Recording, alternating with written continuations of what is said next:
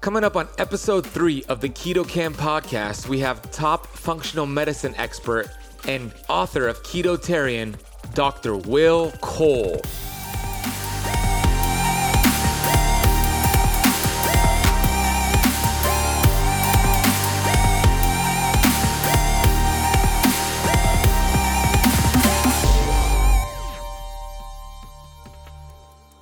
There's an unhealthy relationship for guys and girls about food, and this dieting and food shame and restriction, and it's very unhealthy for long-term sustainable wellness. So it's something that you have to see your child as an individual and how they receive information, and obviously make it age appropriate as well, but really just to focus on all the good things they can enjoy.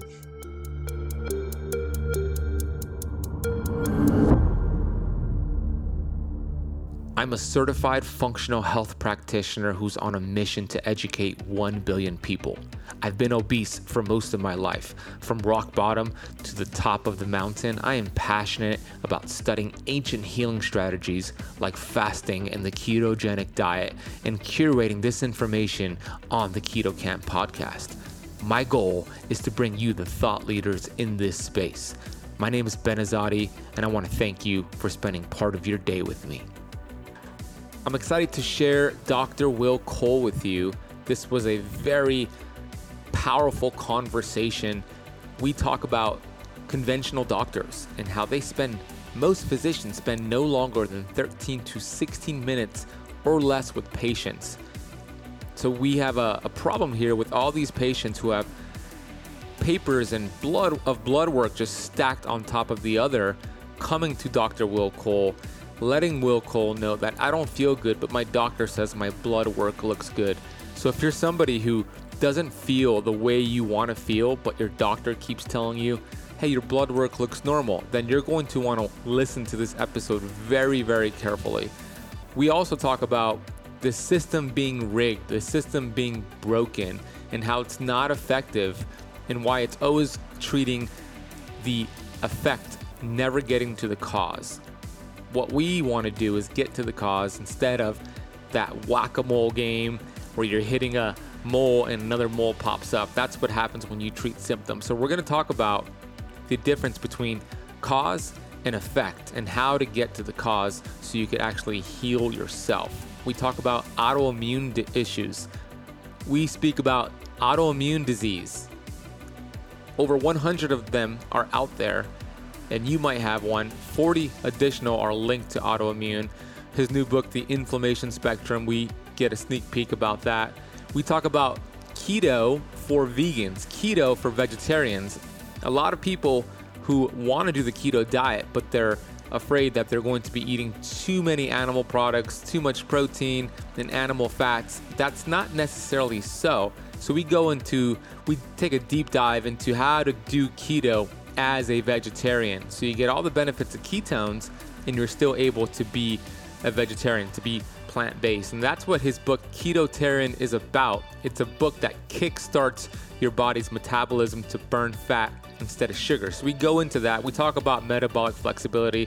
We talk about longevity and how our genes do not determine our destiny.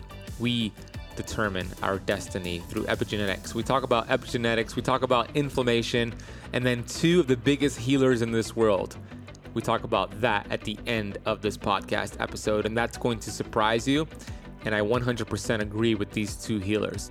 Dr. Will Cole is a leading functional medicine expert. He consults people around the world via webcam at www.drwillcole.com and locally from his practice in Pittsburgh. He specializes in clinically investigating underlying factors of chronic disease and customizing health programs for thyroid issues, autoimmune conditions, hormonal dysfunctions, digestive disorders, and brain problems. Dr. Will Cole was named one of the top 50 functional medicine and integrative doctors in the nation, and he is the author of Ketotarian, in which he melds the powerful benefits of the ketogenic diet and plant-based diets. Here is Dr. Will Cole.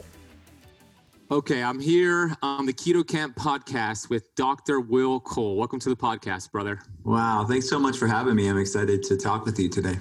I'm very excited. I've been studying you like a hawk the last few years, actually, especially the last few weeks. I really wanted to dive deep into what you're doing in this world, and I'm really impressed with you, my friend. You are one of the most intelligent young doctors that I've gotten to study over my lifetime, and I really want to dig into what you're doing in this world and what you're up to these days. But before we get to that, I want to hear about your childhood. I want to hear about, because you talked about growing up and doing weird things. Your dad's a chiropractor, and he had you drinking health elixirs and raw goat milk while other kids were having chips and soda. So could you share a little bit more about your childhood and how that was? Yeah, thank you so much for the kind words. And yeah, I did. I grew up a little bit different than most kids, and I grew up outside of Pittsburgh, Pennsylvania, in the country, and I was drinking strange adaptogenic tonics and sprouted organic food, all this strange stuff that was really not normal in the 80s and 90s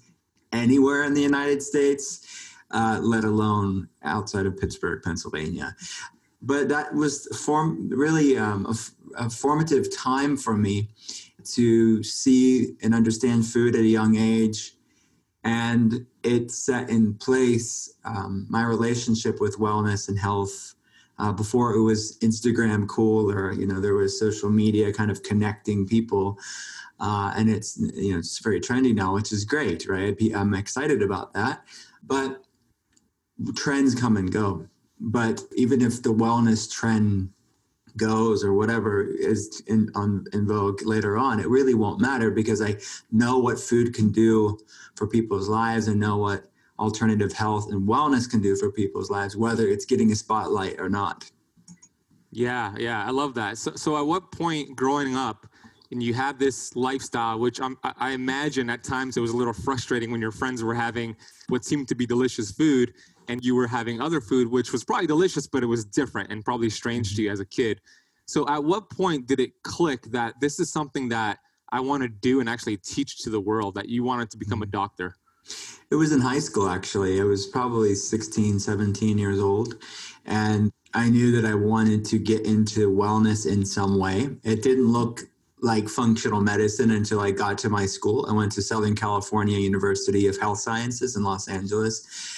And it's sort of this awesome integrative mecca of MDs and DCs and acupuncturists, oriental medicine doctors, nurse practitioners, all there kind of learning their modalities and crafts. And I had heard of a guy called Ketotarian who, he's kind of still kind of a godfather of functional medicine. He had gone to my school. He was older than I was. And that's when I first knew, okay, this wellness thing is going to look like, for me and my path, it's going to look like functional medicine.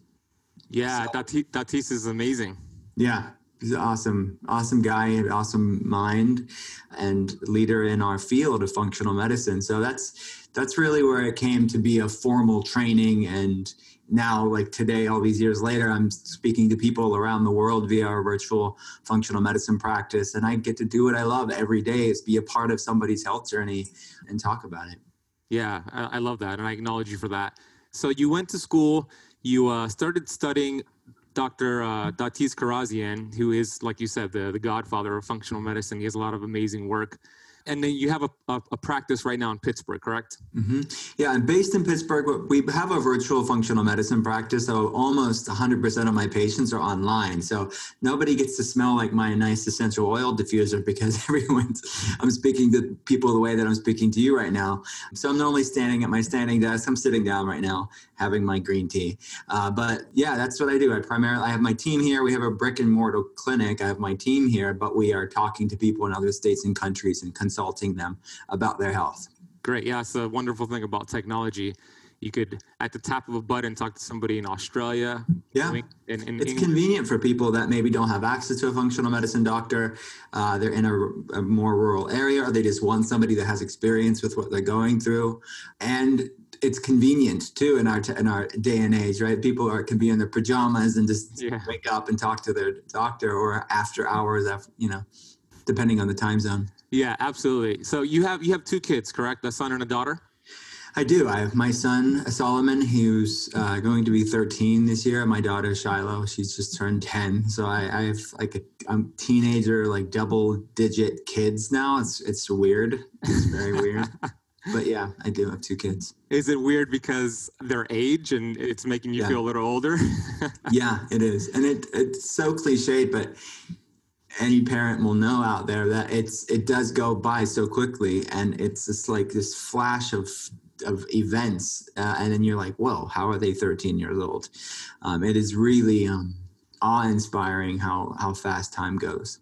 Yeah. Do they ever come to any of your lectures or local workshops? The cool thing about my job is when I'm not seeing patients during the week, normally weekends and long weekends, I travel to talk about Ketotarian or something about functional medicine, and I get to take them oftentimes. So yes, they're normally in the front row listening to me. Sometimes they'd rather be in the hotel room, like chilling, and my son in particular. But normally they're in the front row and they get to see me talk, and they like it. They like the experience of getting to go and be a part of it, which is a cool experience for me as a dad to take them along with me. Yeah, that's so cool. I always tell my girlfriend one of the things that I make myself happy is when I'm giving a lecture and I see her in the audience. I just get so happy seeing that. So I could imagine seeing your children there when you're speaking to an audience, and what joy that would bring to you. So I wanted to ask you, with your kids, do they ever talk about aspirations of being in the health space or a doctor or anything like that?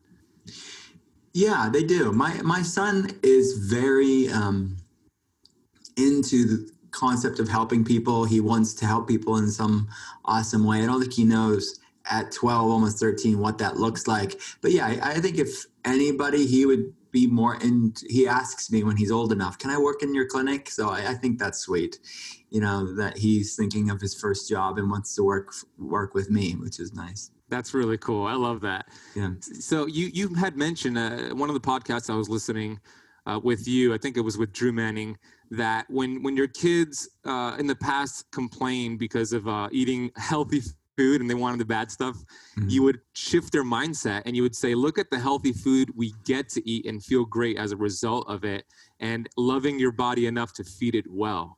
I love that message you instill with them. And could you expand upon why that's important to instill that with your children? Yeah, because it's important for little boys and little girls and adults as well to have a healthy relationship with food. But especially as you're forming that little one's relationship with the world around it, food being a part of that, it's very important to have a sense of grace and lightness to food, because there's so much cultural baggage, especially for young girls, but for guys too. And people probably don't talk about that enough. But I think there's an unhealthy relationship for guys and girls about food, and this dieting and food shame and restriction, and it's very unhealthy for long-term sustainable wellness. So it's something that you have to see your child as an individual and how they receive information, and obviously make it age appropriate as well.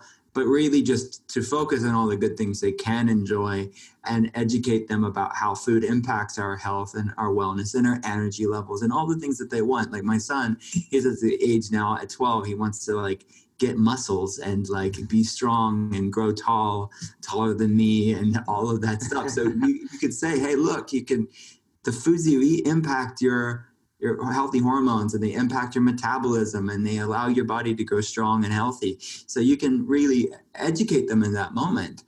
And when kids start having hormonal changes and maybe their skin starts breaking out, you can say, hey, look, the foods you eat can impact your hormonal surges and make it better and even out that volatility. And again, making it age appropriate, maybe not using the word volatility, but make their body feel better, look better. It's a great thing.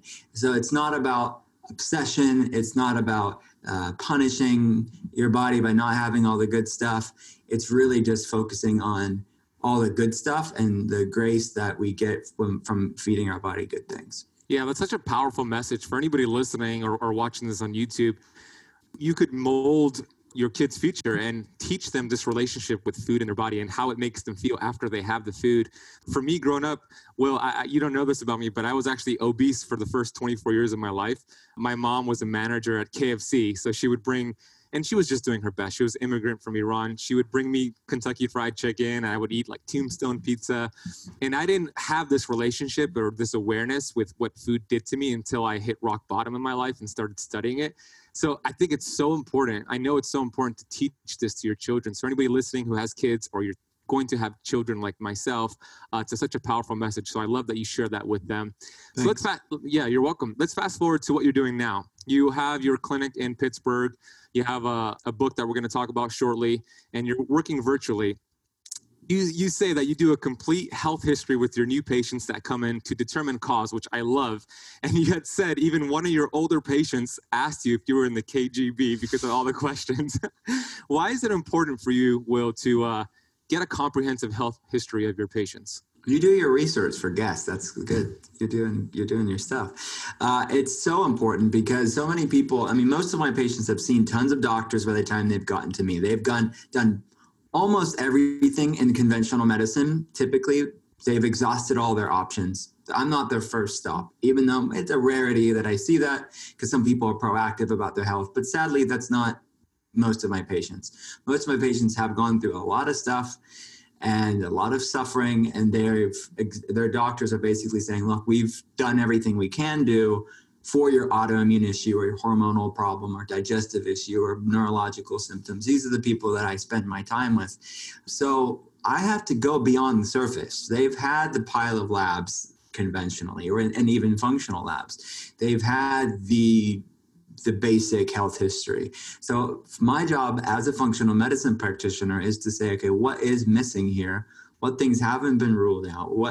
And then for sometimes they have inklings of information, but it was just we haven't given it the full attention that it needs, and the time that it needs, and the thoroughness that it needs, the follow through that it needs. So yeah, we ask a lot of questions, and that guy in particular, he thought that I was somehow in the Russian secret police, but I wasn't. I was just a functional medicine practitioner wanting to say, okay, the outer third of your eyebrows if it's thinning, it means something. If you crave salt, it means something. It's all these sort of strange, seemingly unrelated questions to what they're experiencing, their symptoms. But we know in integrative health and functional medicine that these things are clues as to, okay, what labs are the most relevant? Because I don't want to just run labs for the sake of it. What are the most appropriate labs that are case specific to that patient to give them the best answers they need as to why they feel the way that they do? So a thorough health history is so not respected enough, because I think it can really give us a lot of information of sometimes you don't even need to run labs. It's just it'll help us formulate what the action steps would be. But then beyond that, it does inform what labs are the most appropriate too. I think that is so important to do a thorough health questionnaire, and most doctors, even a lot of functional doctors, are not doing it to the extent that you do it and what you just explained. So for anybody listening and you have a doctor or a practitioner who's just asking you some basic questions and not digging into your history, for me, that would be a red flag. For myself, when I have new clients, I'm asking them a whole list of questions as well. I have a neurotoxic questionnaire. Have you ever lived by a golf course? Have you ever had the flu shot? Ever had water damage? What year was your house built in? It's all these pieces to the puzzle that help somebody like Will and myself form what we want to do next, what tests we want to run so we could remove the interference and let the body heal itself. And that's why I resonate with you so much, because I heard you share about that. And I love that. That's what I look for when somebody I'm studying, and how I know they're actually doing some great work in this world. So I think that's great. It's funny how he thought you were in the KGB. I get some weird questions too. I haven't had that one yet. You talked about how when people get to you, they've been to doctors. They have a whole list of lab work, compiling, and they're not sick enough to be diagnosed, but they're experiencing symptoms. Why is the system set up this way? And what do you set out to change about it? Well, I think that the standard model of care, mainstream medicine, I mean, I would assume the best in people, and I think the individual doctors obviously got into medicine because they wanted to help people.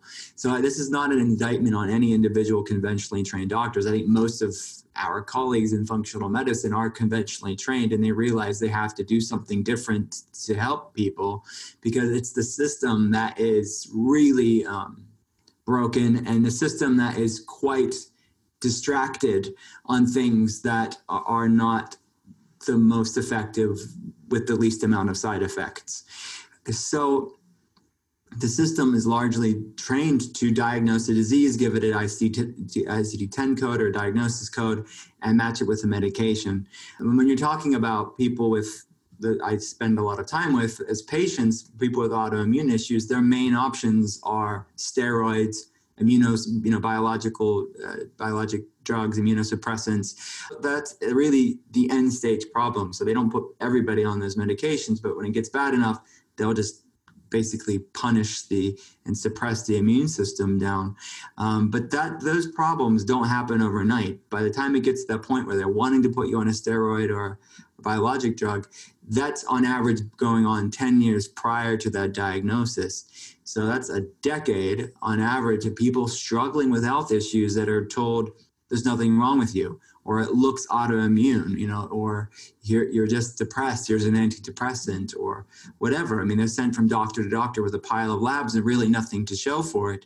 So this sort of reactionary approach to specifically autoimmunity, but you really can plug into just about every chronic health problem out there, because all chronic health problems, they're called chronic for a reason, because they don't happen overnight. So these things are degenerative over time. And there's the spectrum of which in my second book is going to be talking about the inflammation spectrum, where that on one end, it's the fatigue and the brain fog and the maybe weight loss resistance. And then all the way on the other side of that inflammation spectrum, it's the diagnosable diabetes, heart disease, cancer, autoimmune conditions, things like that. So whether you're on this end of the spectrum or that end of the spectrum, what can you do now? Give your body the best chance it has to feel the best it can feel. And I'm not to say that everything we're doing in alternative health or wellness and functional medicine, some people have been sick for so long, they'll never be 100% better, but we have to get them the best they can be to live the best life they can live. And that's a better alternative than take this medication for the rest of your life, even though the patient knows in their life they're not actually getting better. And they also can have potential side effects from these medications. So it's, by all means, I think that what we're doing in functional medicine is revolutionary. And the fact that now, today, the Cleveland Clinic has a functional medicine center, the Mayo Clinic, and other conventionally trained hospitals are now providing functional medicine is speaking loudly. And the idea that people can still call it quackery or pseudoscience, the fact that you have the gold standards in conventional medicine adopting functional medicine centers speaks otherwise. So I think that this old paradigm is dying. It's clawing its way. It doesn't want to die, but it's dying, because we have to do something different to see something different. And you can look at the unsustainability of healthcare costs and chronic disease growing by leaps and bounds, yet we spend more on healthcare than any other country, than the next 10 top spending countries combined, yet we have the most disease, the shortest lifespan of all industrialized nations. This is a wake-up call. And you can either keep doing the same thing and expecting a different result, or you can do something different. And that's hopefully my message and your message and what we're trying to get out to people. Yeah. And you're doing a great job with this message. You are making a big dent in this. And you're right. We're being proactive here, not reactive. And one of my favorite quotes is from Albert Einstein. He said, "Intellectuals solve problems, geniuses prevent them." So what we're doing here is we're geniuses, right? And we're empowering other people to become geniuses as well. That's why I resonate with you so much. I want to, before I get into the Ketotarian book, which I love, by the way, I want to talk about what led up to it. You were a vegan for 10 years, correct? And your health started to decline. What kind of struggles did you have during your journey with veganism?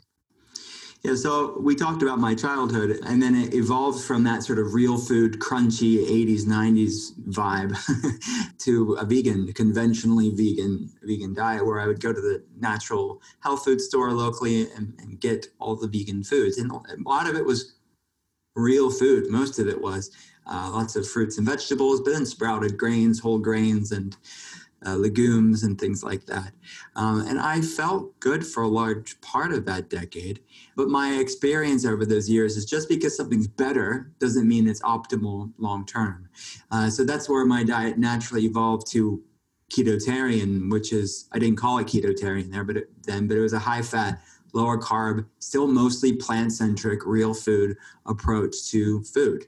And that's now where my book Ketotarian was born out of my own personal experience, but also my professional experience of seeing how the keto diet, the ketogenic diet, was done not as optimally. I think for long-term wellness. In the short term, it has its benefits, but long-term, how do we make this part of our life is really another reason why I wrote the book. Yeah, I love that. So you transition from being vegan to being vegetarian. You mentioned that sometimes you'll have some grass-fed beef on occasion. Yeah, and wild-caught fish. And wild-caught fish. Yeah. Which is great. I do too for myself. What role does exercise have in results, not just for yourself, Will, but for in general? What percentage would you say does exercise alone have when it comes to somebody getting healthy? That's a good question. So the general functional medicine phrase that I probably would have said for a large part of my career is that food is such a powerful driver, and food is so primary, and then the exercise is the icing on the cake, the healthy grain-free cake. And I still would say that for a lot of people, but I think that the real correct answer after seeing so many patients over the years is that ratio of food versus exercise looks different for different people. And that's really the heart of functional medicine anyways. What works for one person that may not be right for you.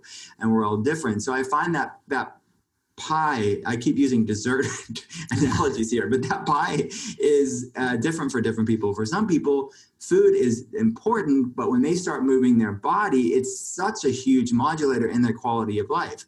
And then for other people, food is the major modulator and the exercise is that icing on the cake. So I think it's down to the individual. They're both important. They're the two sides of the same coin. They shouldn't be one without the other. But the influencer on labs and quality of life, I see influence different people in different ways. Yeah, that's a great answer. And I've seen the same as well. So for exercise, I know that you enjoy a Peloton and you do yoga. Is there anything else you enjoy doing for your exercise, for your fitness? I do. I love my Peloton, and I'm not sponsored by them, but they just fun, endless, like different exercises with weights and not weights and floor mat. It's not just the bike. It's so much more than that. But I do my own circuit. Like if I'm traveling, I don't have my Peloton bike. They have the app, but I've never done that before. I will do like just a circuit in the hotel gym or in my own room where it's a blend of, a friend of mine has some videos. He's called TMAC 20. He's a blend of yoga, high intensity interval training, Todd McCullough, TMAC 20, great stuff. So I'll do his stuff on the road or just to mix up my workout. So it's a blend of weights and body weight, burst training circuit stuff, and then the Peloton. That's mainly what I do. I used to do more in the past, like hot yoga, vinyasa, flow. I do it less now, but I'm sort of cyclical with the formal classes. I like the convenience of just doing my own thing, driving to the class and then doing the whole class and then driving home. It's like so inefficient for me. I'd rather just get it done and do it right where I'm at. Spoken like a true entrepreneur. Me too, my friend. So you were recently just in Miami. You were giving a workshop at the Sacred Space here in Miami. I'm located in Miami. Yes, I'm sorry we missed each other, but I meant to, it was a quick whirlwind trip. It's not a problem. We'll catch each other next time. What do you think of Miami? Did you enjoy your trip here?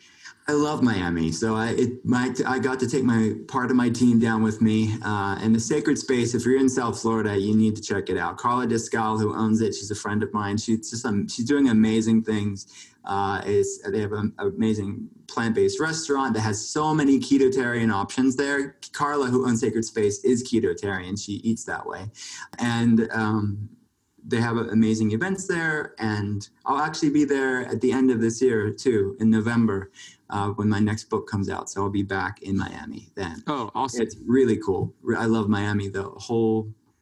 Everything you guys have down there is a really nice environment. Yeah, it's beautiful here. I was born and raised here, so I've seen it. Born in Miami Beach, and I live in Bay Harbor Islands. Incredible, and Sacred Space is awesome. I could attest to that as well. And when you come in November, we'll link up. That's a really busy time because it's right before Art Basel. So be prepared for a lot of cool activities. Yeah. All right. So during your vegan journey, I was actually vegan too, strict vegan for a year and a half, 6 or 7 years ago, and I became orthorexic. And I know you talk about the dangers of getting this obsessive compulsive desire to be healthy. While you might be extending the longevity and adding years to your life, you're decreasing the quality of your life. So do you see that often? And what is the problem of becoming too obsessive over what you're eating? Yeah, I think the militant approach to food, it could happen with vegans. I think it can happen in the keto. I see it happen in the ketogenic community too, and just wellness as a whole. It really could just be this unhealthy relationship with food that can become orthorexia, which can be a mild orthorexia to extreme versions of that, of which I see. I find in my clinic, when I do see someone that is going through orthorexia or this fear, anxiety, stress around eating food, it normally happens and starts with some good intentions and some real health problems. So they know, hey, when I eat this food, it doesn't make me feel good, or they're having these multiple food reactivities that births this orthorexia because they're just so fearful of having food that makes them feel bad. Or sometimes it isn't the physical response, it's just the fear of the food making them not healthy. Both is not good. So we have to kind of untangle that stress and anxiety and obsession to start to heal the person physically, but also heal their relationship with food. Yeah, that's such a powerful and underestimated or undervalued message right there. So I hope everybody's listening to that. I want to get into your book now, Ketotarian, which is an amazing book. For those watching on YouTube, make sure you get this book. It's pretty much available everywhere. I listened to it on Audible and I bought the copy, so I recommend doing both. It's a wonderful book. The definition of ketotarian, I'm going to read it here: a ketogenic, plant-based rock star. The amalgamation of delicious, healthy fats and vegetable meals to optimize your metabolism, brain, hormones, and overall health. Switching your metabolism from burning sugar to burning fat. That is the freedom from food cravings. I love that description. That's a really great word to kind of create right there, ketotarian. I acknowledge you for that. Now, I want to know, and you say in the book, a ketogenic state is the true natural state for the human body, which is a fat burner. What's the difference between burning sugar and burning fat? So most of us in the West, United States and Europe, around the world in the Western civilization are in various forms of sugar burning mode. And we have two ways of getting fuel from our food. We either are being a sugar burner or a fat burner. A sugar burner in various degrees there can be the Western American diet, the standard American diet with its refined carbohydrates and sugar. And that's what's fueling people, and they get hangry if they miss a meal. And it's all sugar and foods that break down into sugar, like grains. And then there is the cleaner whole foods diet, but it's still a lot of smoothies and fruits and legumes and starches and grains and whole grains and things like that still break down into sugar. That's like kindling on a fire. You have the dirty kindling of the standard American diet, and then a cleaner kindling of the sort of whole foods, but still carb heavy approach. And stuck into that sugar burning mode, there's really little metabolic flexibility. They're kind of just stuck into that sugar burning mode. And what I wanted to educate people in the book Ketotarian is to regain that metabolic flexibility so they can tap into that fat burning mechanism that all of our bodies have to burn fat, yes, but also to create, as I mentioned in the definition of Ketotarian, to create food freedom, to not be bound by cravings and hangriness, and the brain boosting anti-inflammatory benefits of burning fat for fuel too. So those are the really why I worded it that reason. And through this journey of Ketotarian and how I advocate it in the book is to go 8 weeks, mostly plant-based keto, or you can be entirely plant-based if you want. But from then they've built that metabolic flexibility. They can go into sugar burning mode if they want to, and then go back into fat burning mode and do sort of a cyclical ketotarian approach, or do a seasonal approach where from an ancestral health standpoint, that resonates with some people, doing more ketogenic in the winter months, and in the summer months having more fresh fruit and tubers and stuff like that. And then some people obviously benefit from longer term ketosis, people with weight loss resistance, insulin resistance, neurological symptoms, inflammatory problems. So I wanted to allow people to personalize this approach of fat burning and sugar burning. Where do they feel the best at? where are their goals met at, and to really own it for themselves. And that's not going to be this one size fits all approach. But I do know just being stuck in sugar burning mode isn't the answer. Let's create some flexibility there. And that takes some time. And that's what Ketotarian is about. Yeah, I believe that metabolic flexibility is one of the keys to having a long, healthy life. You gave a lot of shocking statistics in your book, and I'm going to read a few of them here. And I want to know, after I read them, do you believe that this trend is going to get worse, or do you think it's going to get better? So here are some of the stats. Nearly 20% of all adults have a diagnosable mental disorder. 81% of Americans take at least one medication per day.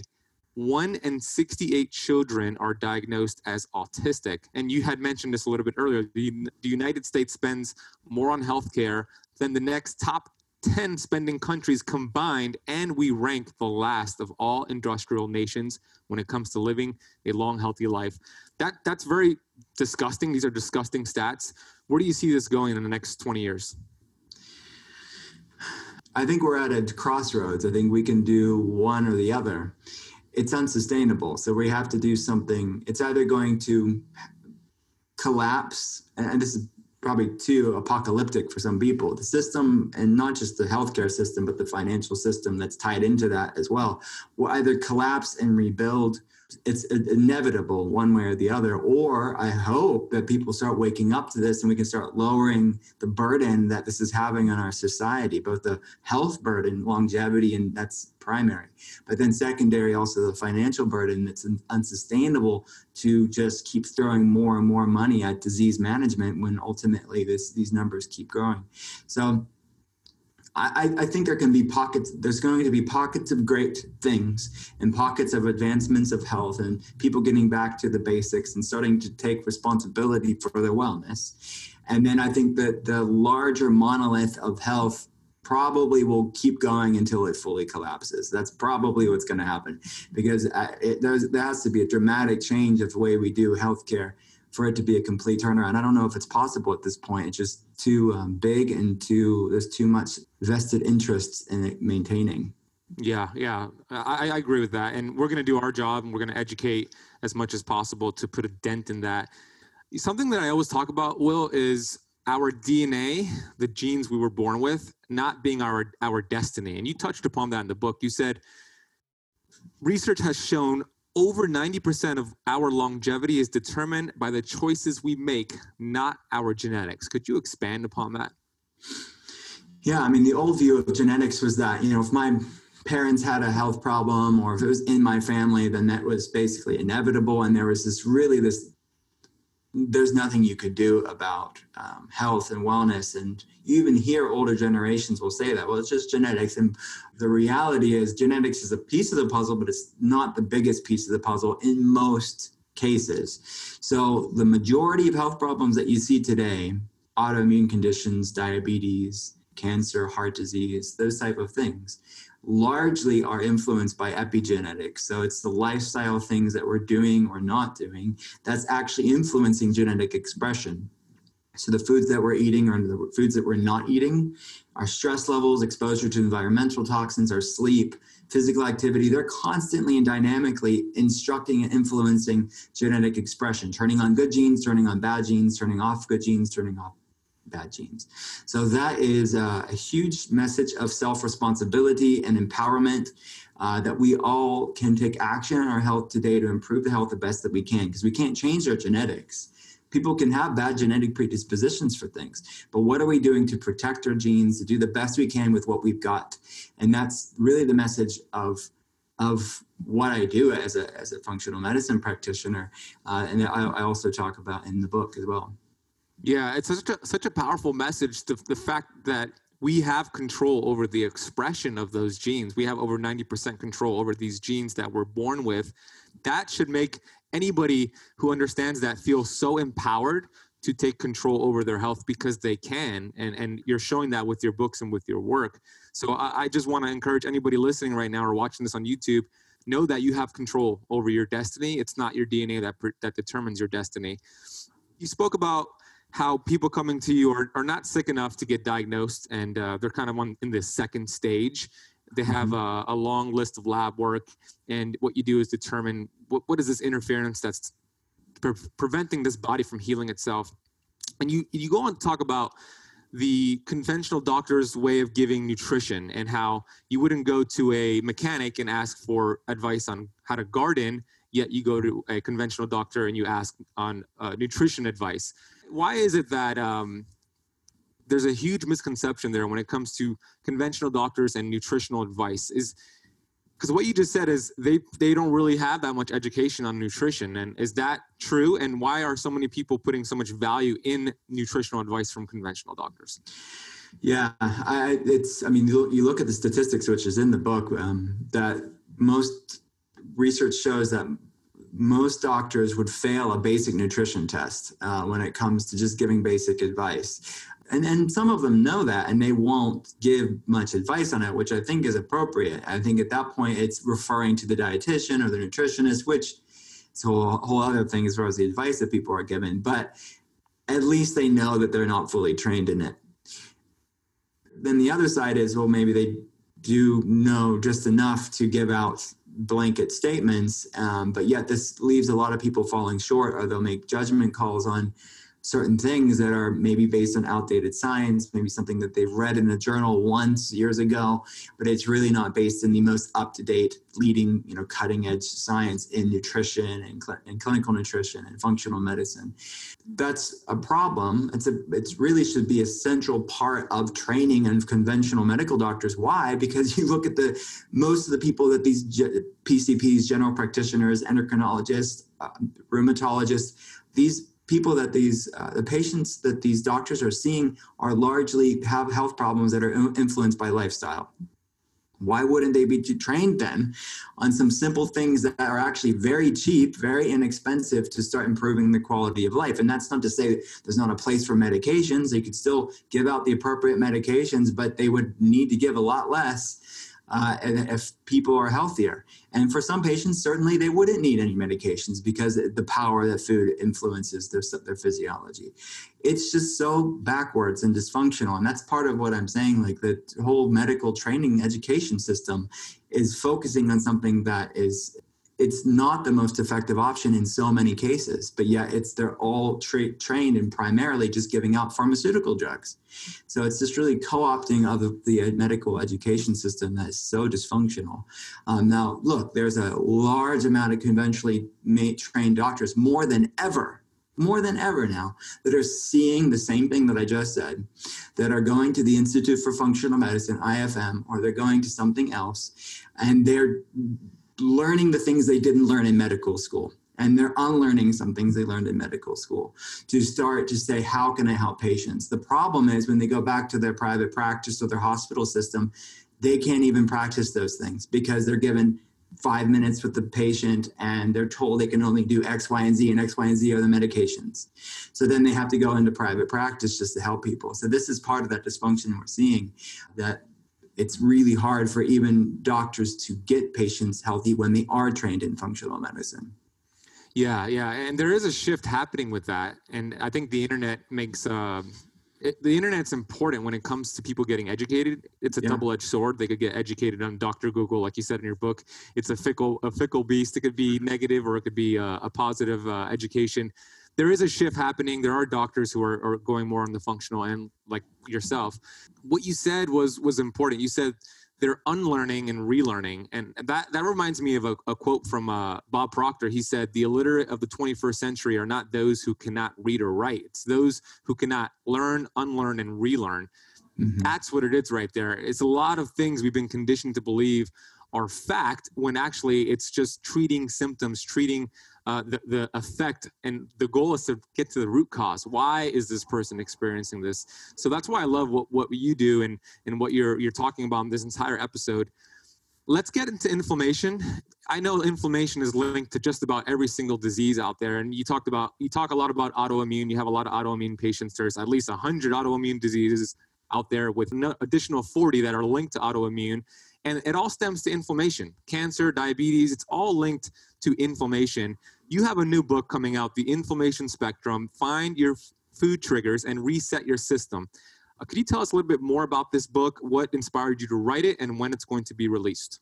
Yeah, thank you. So the concept of the inflammation spectrum I actually wrote about in Ketotarian. It's mentioned. So my second book, The Inflammation Spectrum, is a deep dive in this concept that I first talked about in Ketotarian. And it's really a functional medicine lifestyle guide to start finding out what foods your body loves and what foods your body hates, and to beyond food, just to lower inflammation levels, which is, again, this commonality between just about every health problem we face as a society today. So autoimmune diseases, cancer, heart disease, but then things that don't seem inflammatory to people like anxiety, depression, brain fog have been shown to have inflammatory components as well, to start to arrest and calm down that inflammation and balance inflammation in the body, which inflammation isn't inherently bad. It's a product of the immune system. We need inflammation, but it's the Goldilocks principle. We don't want it too high. We don't want it too low. Problem is, most people around the world today are having inflammation too high for too long. So the inflammation spectrum, the system in the book, is designed to find out what the root cause of your inflammation is based on a quiz. So you take the inflammation spectrum quiz, you can see what parts of your body has higher inflammation levels. And then based on the results of the quiz, you can customize this sort of journey to use food as medicine that's specific to your case. So I'm really excited about it. It comes out October 15th, 2019. It's on pre-order now. So you can go on Amazon, you can go to drwillcole.com and pre-order it now. But we have some amazing blurbs for people who read the preliminary copies. I'm really excited about it. And so it comes out this fall. I'm excited for it too. Yeah, I'm going to put all the links for everything we mentioned in the show notes. I recommend you pre-order. I saw it was available for pre-order also on Audible. So I'm going to pre-order it on both Amazon and Audible. And I'm excited for it as well, October 15th. Next, I have a few more questions before we wrap this up. Well, I believe that two of the biggest healers that we have in this world are love and gratitude. And we could be eating the healthiest diet. We could be exercising our butt off, getting good sleep. But if we're not loving ourselves, if we're not practicing gratitude, it's going to be very difficult to get the results that we want. And you said you cannot heal a body you hate. I love that quote. I agree with that message 100%. I want to know, why is it so important for you, for this message to get out there of love and gratitude, and how do you practice it in your life? Yeah, thank you for bringing that up. I think that right there, love, gratitude, self-respect, is the core of sustainable wellness, because you can get the macros right, or like you said, you can get all the details of wellness and science that we talk about. But if you don't, like, what's the ethos, what's the why of what you're doing, that will propel you to sustainability, or propel you to something that will just be another fad diet for you to try to add to your pile of fad diets. So if you get your head right, your heart right, if you get your relationship with your food and relationship with your body and yourself right, that will create an infrastructure for sustainable wellness. So it's so important. And beyond that, it'll just make everything you do more sustainable. It'll also lower stress levels, which is not good for your health. It'll also just create a healing environment for your physiology, because like you said, it's not just about food and movement. It is also your mental health, your emotional health, your spiritual health influences your physical health. And beyond that, mental health is physical health. It's the same thing. So we need to stop divorcing these aspects of our health, because you have to deal with all sides of these of you. Yeah, 100%. So I want to know, what are you grateful for today, Will? I'm thankful for my family. I'm thankful for God and all the things he's given me in my life. And I'm thankful for us being able to live in a time where, when you look at the totality of human existence, we live in an awesome time. We can connect to people around the world. For most of us, we live in quite simple times compared to what humans have gone through for a long time. So, and I know there's exceptions to that, and there's still a lot of suffering, but there's a larger group than ever of humans that live really well. And I don't want to take that for granted. So I'm very thankful for that. Yeah, it's beautiful. And you know, that attitude of gratitude gets you so far in life. And I've learned that. And anytime I find myself frustrated, I say this number in my head, which is 150,000. That's the amount of people that die on planet Earth every single day. So whenever I feel frustrated, I say 150,000, and I'm grateful that I'm not one of those people, one of those statistics. So if you are listening to this right now, you're breathing, you're hearing, that is something in itself to be grateful for. I love that. I love that you talk about it often too. So I acknowledge you for that, Will. Thanks. I have a couple more questions, 3 more, in fact. Is there any question that you want more people to ask you, but you don't really get asked? And what would that question be? I think probably what you asked me. It's the love and respect of yourself, and that being the origin of sustainable wellness. Because I think that is so important. Because if people get that right, a lot of things will happen a lot more effortlessly and sustainably for them. So it was the question you just asked me. Oh, perfect. And what is your definition of perfect health? It would be balance, and I don't mean that in a fluffy Instagram sort of way. I mean it in that people have to find that balance for their life, that they have peace and they have contentment and they have vitality in their life. So that looks different for different people. But I feel like that's what ultimate health is. It's a balance of our physiology. It's a balance of our mind, our spirit. It's all of that stuff. Because when things are out of balance, that's when you have inflammation. That's when you have stress levels. That's when you have anxiety. That's when you have poor sleep. There's a lack of balance. Yeah, absolutely. Last question. Out of all the things you're doing right now, you have your book, you have the new book, you're giving lectures, you're working with people. What's the most exciting thing that you're working on right now if you had to choose one thing? What are you most excited about?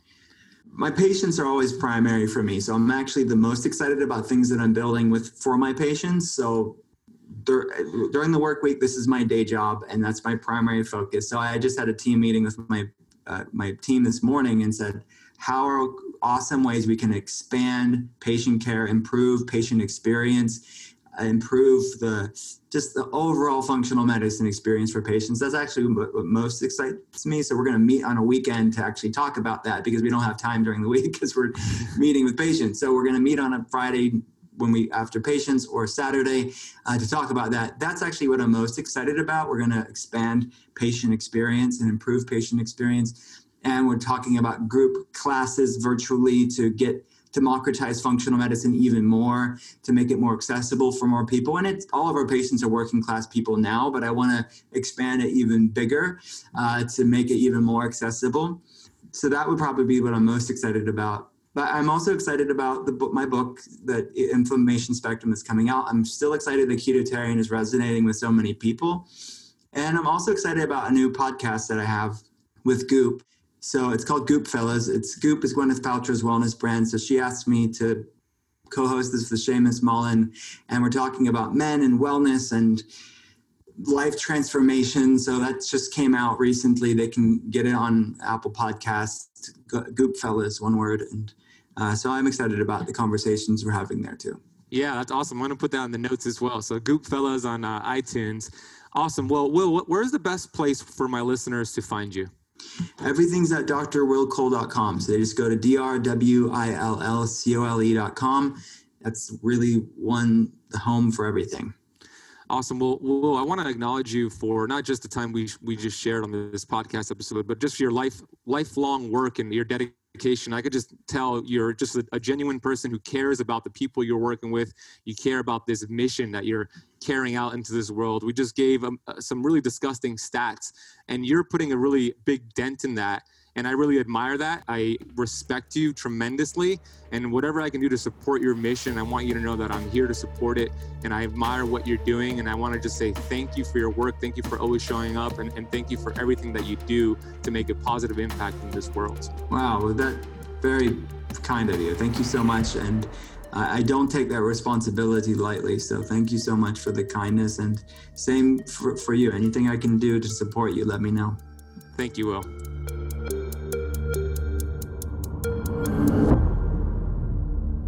Well, there you have it. That was an amazing conversation with Dr. Will Cole. Be sure to check out all the resources, all the notes, all the links down below. We do a comprehensive job at providing you every link, every detail that was spoken about during each episode. So make sure you take advantage of that. I want to thank you for spending part of your day with me. I hope you found value from this episode. And if you did, I would just please ask you to rate and review this podcast. Give us some honest feedback.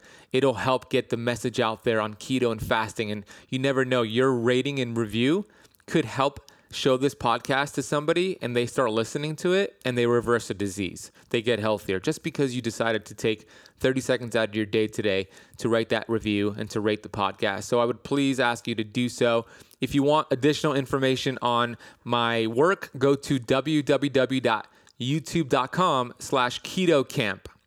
The library on there is amazing. I'm releasing 2 to 3 to 4 actually new videos on the Keto Camp YouTube channel every week. So go to Keto Camp, remember Camp with a K, on YouTube and subscribe and watch those videos. If you haven't gotten my free Keto Kickstart guide, it is a 12-page ebook, 4 steps, 4 ways to burn fat instead of sugar. Go to www.ketokickstartguide.com and get that free resource.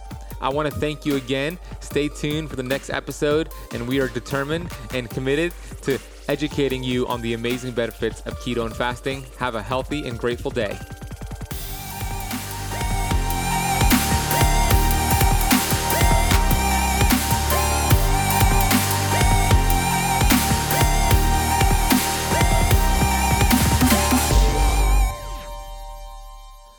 This podcast is for information purposes only. Statements and views expressed on this podcast are not medical advice. This podcast, including Benazati, disclaim responsibility from any possible adverse effects from the use of information contained herein. Opinions of guests are their own, and this podcast does not accept responsibility of statements made by guests. This podcast does not make any representations or warranties about guest qualifications or credibility. Individuals on this podcast may have a direct or non-direct interest in products or services referred to herein. If you think you have a medical problem, consult a licensed physician.